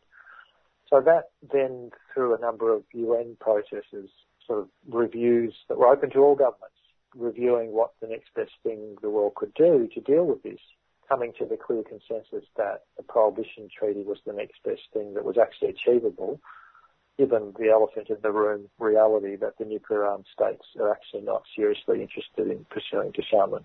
They're just not. Whatever they say, they're actually not doing anything. They're hanging on to their weapons bitterly, justifying and investing in them massively, keeping them, threatening to use them. So no room, no grounds for serious hope right now there. So the next best thing that we can do is change the rules. So that was really the process that led to the negotiations in 2017 for this new treaty. 3 and a bit years later, where are you? We're in some ways, as a world, we're in not a good place. We have sort of multiple crises accelerating with a collective response that we need to deal with an unstable climate that's rapidly heating and where the impacts are just so obvious, for all of us now. You just can't ignore the reality that the world's burning, the weather's getting more violent, food and water insecurity have become real issues, that, people are getting displaced. This climate change is not some future thing, it's here. And the other major threat to the climate is actually nuclear weapons. We need to protect our climate both from uncontrolled heating, but also the nuclear ice age that could occur just within a matter of weeks if nuclear weapons are used. It's actually a climate issue. So on the nuclear weapons front, overall, there's a lot of things that are going badly. Disarmament treaties are being shredded. Nothing is being negotiated to replace them. All of the nuclear-armed states are investing extraordinary sums of money. In the US, it's projected that up to $2 trillion will be invested over the next 30 years to develop, refurbish the whole nuclear weapons complex and produce new nuclear weapons of every type.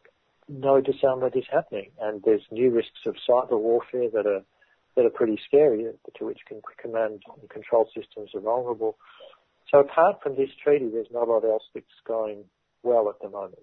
Hopefully that might change if the presidential election in the US goes the right way, but otherwise things are actually in a very dangerous place.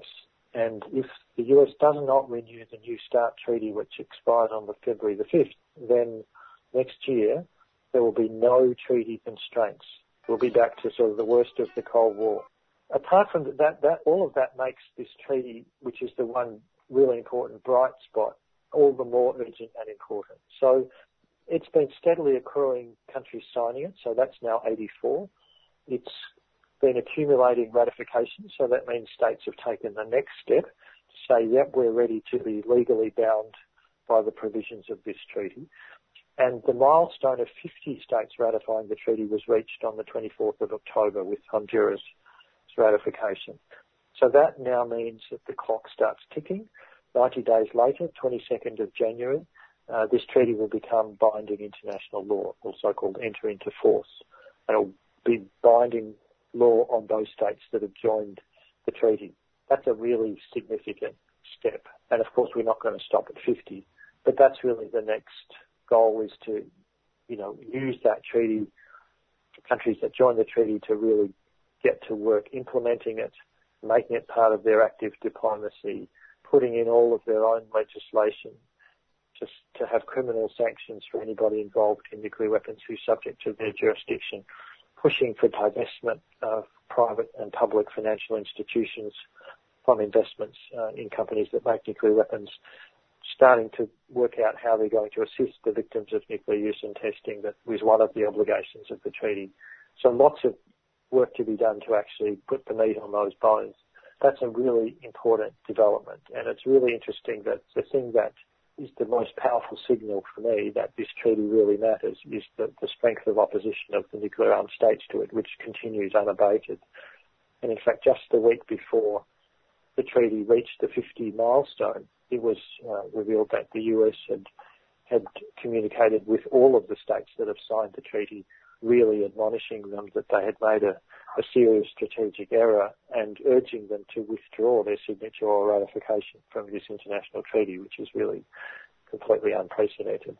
So they're clearly worried that it puts them on notice that nuclear weapons will soon join chemical and biological weapons as stigmatized, illegal, unacceptable, beyond the pale, and, their justification for them will get much harder to explain, and the failure to disarm will stand out even more obviously that they're really not part of it. So that gives me really encouragement that this treaty really matters. But that's a significant step that we've now reached that number to make this actually international law.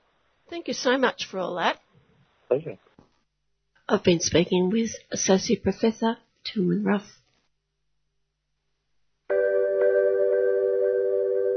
So this is in the middle of the pandemic where this billionaire is suing the Pentagon for a military contract for what most people think is the place that you order books from. It's a very interesting case study in pulling out the different threads of militarism and how it can really be embedded in so many aspects of our lives that we don't even realize that when we order something from Amazon that we're putting workers' lives at risk and that we're supporting what is becoming becoming an increasingly important actor in the military-industrial complex.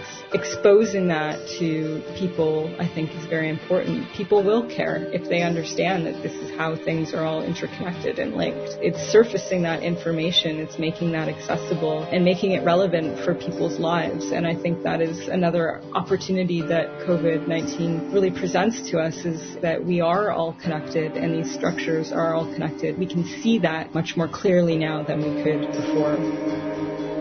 We need to keep Radical Voices on air.